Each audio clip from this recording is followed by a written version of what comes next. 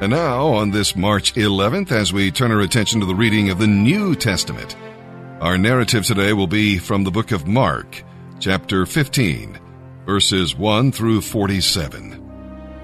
When you face the unjust assaults of an evil world, remember Jesus. The world says, defend yourself, but Jesus was silent. The world says, pamper yourself, but Jesus refused the drug. The world says, save yourself, but Jesus remained on the cross and finished the work the Father gave him to do. The chief priests were guilty of envy, and Pilate was guilty of compromise. Their sins led to the release of an evil man, the embarrassment of an innocent man, and the death of a good man. Yet envy and compromise are not looked upon as terrible sins today. The question is, should they be? Mark chapter 15, verses 1 through 47. Very early in the morning, the leading priests, other leaders, and teachers of religious law, the entire high council, met to discuss their next step. They bound Jesus and took him to Pilate, the Roman governor. Pilate asked Jesus, "Are you the king of the Jews?" Jesus replied, "Yes, it is as you say." Then the leading priests accused him of many crimes, and Pilate asked him, "Aren't you going to say something? What about all these charges against you?" But Jesus said nothing, much to Pilate's surprise. Now it was the governor's custom to release one prisoner each year at Passover time, anyone the people requested. One of the prisoners at that time was Barabbas, convicted along with others for murder during an insurrection. The mob began to crowd in toward Pilate, asking him to release a prisoner as usual. "Should I give you the king of the Jews?" Pilate asked. For he realized by now that the leading priests had arrested Jesus out of envy. But at this point, the leading priests stirred up the mob to demand the release of Barabbas instead of Jesus. "But if I release Barabbas," Pilate asked them, "what should I do with this man you call the king of the Jews?" They shouted back, "Crucify him!" "Why?" Pilate demanded. "What crime has he committed?" But the crowd only roared the louder, "Crucify him!" So Pilate, anxious to please the crowd, released Barabbas to them. He ordered Jesus flogged with a lead-tipped whip, then turned him over to the Roman soldiers to crucify him. The soldiers took him into their headquarters and called out the entire battalion. They dressed him in a purple robe and made a crown of long, sharp thorns and put it on his head. Then they saluted, yelling, "Hail, King of the Jews!" And they beat him on the head with a stick, spit on him, and dropped to their knees in mock worship. When they were finally tired of mocking him, they took off the purple robe and put his own clothes on him again. Then they led him away to be crucified. A man named Simon, who was from Cyrene, was coming in from the country just then, and they forced him to carry Jesus' cross. Simon is the father of Alexander and Rufus. And they brought Jesus to a place called Golgotha, which means Skull Hill. They offered him wine, drugged with myrrh, but he refused it. Then they nailed him to the cross. They gambled for his clothes, throwing dice to decide who would get them. It was 9 o'clock in the morning when the crucifixion took place. A signboard was fastened to the cross above Jesus' head, announcing the charge against him. It read, "The King of the Jews." 2 criminals were crucified with him, their crosses on either side of his. And the people passing by shouted abuse, shaking their heads in mockery. "Ha! Look at you now!" they yelled at him. "You can destroy the temple and rebuild it in 3 days, can you? Well then, save yourself and come down from the cross." The leading priests and teachers of religious law also mocked Jesus. "He saved others," they scoffed, "but he can't save himself. Let this Messiah, this King of Israel, come down from the cross so we can see it and believe him." Even the 2 criminals who were being crucified with Jesus ridiculed him. At noon, darkness fell across the whole land until 3 o'clock. Then, at that time, Jesus called out with a loud voice, "Eloi, Eloi, lema sabachthani," which means, my God, why have you forsaken me?" Some of the bystanders misunderstood and thought he was calling for the prophet Elijah. One of them ran and filled a sponge with sour wine, holding it up to him on a stick so he could drink. "Leave him alone. Let's see whether Elijah will come and take him down," he said. Then Jesus uttered another loud cry and breathed his last. And the curtain in the temple was torn in two, from top to bottom. When the Roman officer who stood facing him saw how he had died, he exclaimed, "Truly, this was the Son of God."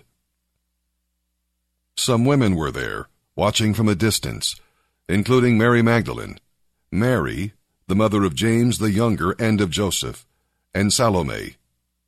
They had been followers of Jesus and had cared for him while he was in Galilee. Then they and many other women had come with him to Jerusalem. This all happened on Friday, the day of preparation, the day before the Sabbath. As evening approached, an honored member of the High Council, Joseph from Arimathea, who was waiting for the kingdom of God to come, gathered his courage and went to Pilate and asked for Jesus' body. Pilate couldn't believe that Jesus was already dead, so he called for the Roman military officer in charge and asked him. The officer confirmed the fact, and Pilate told Joseph he could have the body. Joseph bought a long sheet of linen cloth, and taking Jesus' body down from the cross, he wrapped it in the cloth and laid it in a tomb that had been carved out of the rock. Then he rolled a stone in front of the entrance. Mary Magdalene and Mary the mother of Joseph saw where Jesus' body was laid. Hi, my name is Nick Henson. I'm about to phase 3. I just wanted to give some words of encouragement to the brothers phase 1 and really throughout the ministry. I really came in here broken. I've been here honestly a few times before, and I've never really submitted to God. I was never really serious about the walk. And since I've been here this time, it's just the way God's moved in my life. It's been totally different.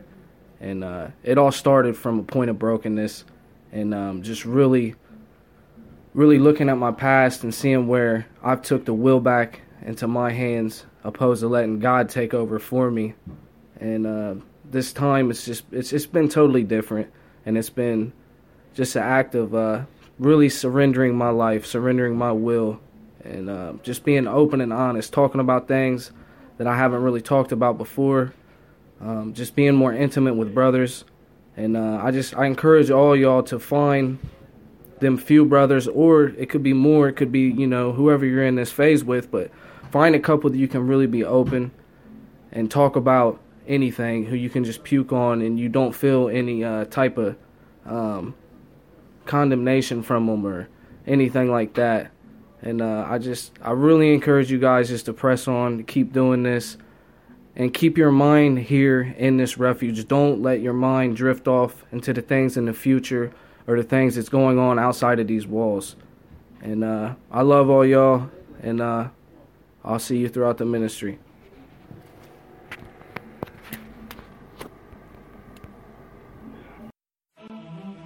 I am a soldier in the army of my God. The Lord Jesus Christ is my commanding officer. The Holy Bible is my code of conduct. Faith, prayer, and the Word are my weapons of warfare. I have been taught by the Holy Spirit, trained by experience, tried by adversity, and tested by fire. I am a volunteer in this army. I am enlisted for eternity. I will either retire in this army at the rapture or die in this army, but I will not get out, sell out, be talked out, or pushed out. I am faithful, reliable, capable and dependable. If my God needs me, I am there. If He needs me in the Sunday school to teach the children, work with the youth, help adults, or just sit and learn, He can use me because I am there. I am a soldier. I am not a baby. I do not need to be pampered, petted, primed up, pumped up, picked up, or pepped up, because I am a soldier.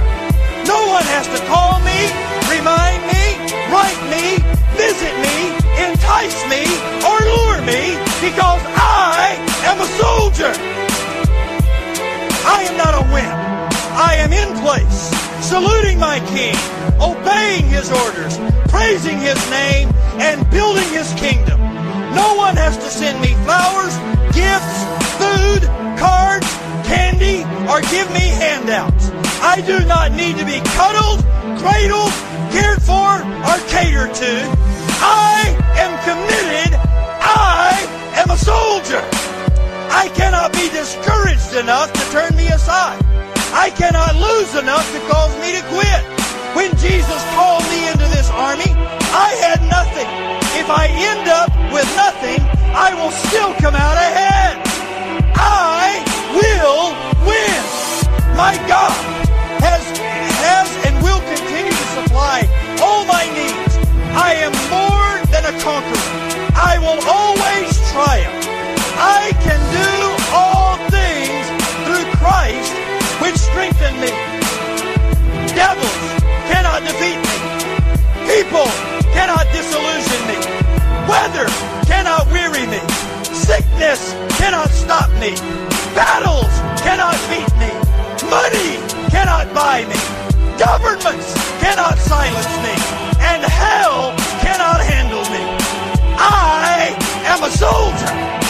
Even death cannot destroy me, for when my commander calls me from this battlefield, he will promote me to captain and then allow me to rule with him. I am a soldier in the army. I am marching. I am claiming victory. I will not give up. I will not turn around.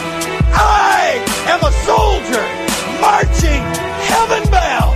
Here I stand. Who will stand with me? I am a soldier. Who will stand with me? I am a soldier. Who will stand with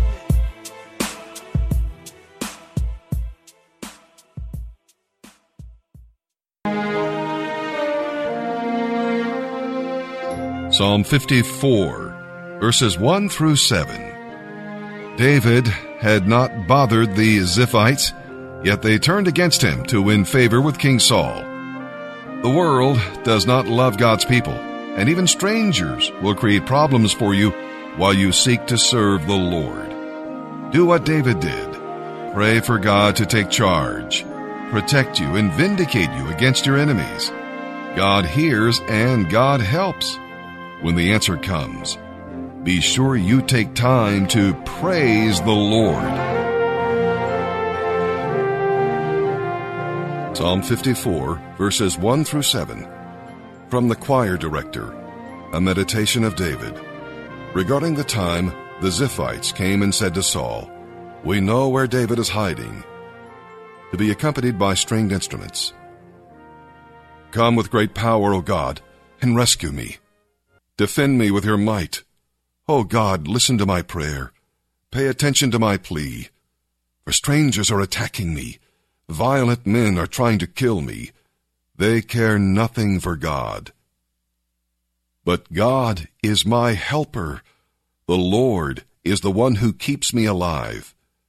May my enemies' plans for evil be turned against them. Do as you promised, and put an end to them. I will sacrifice a voluntary offering to you.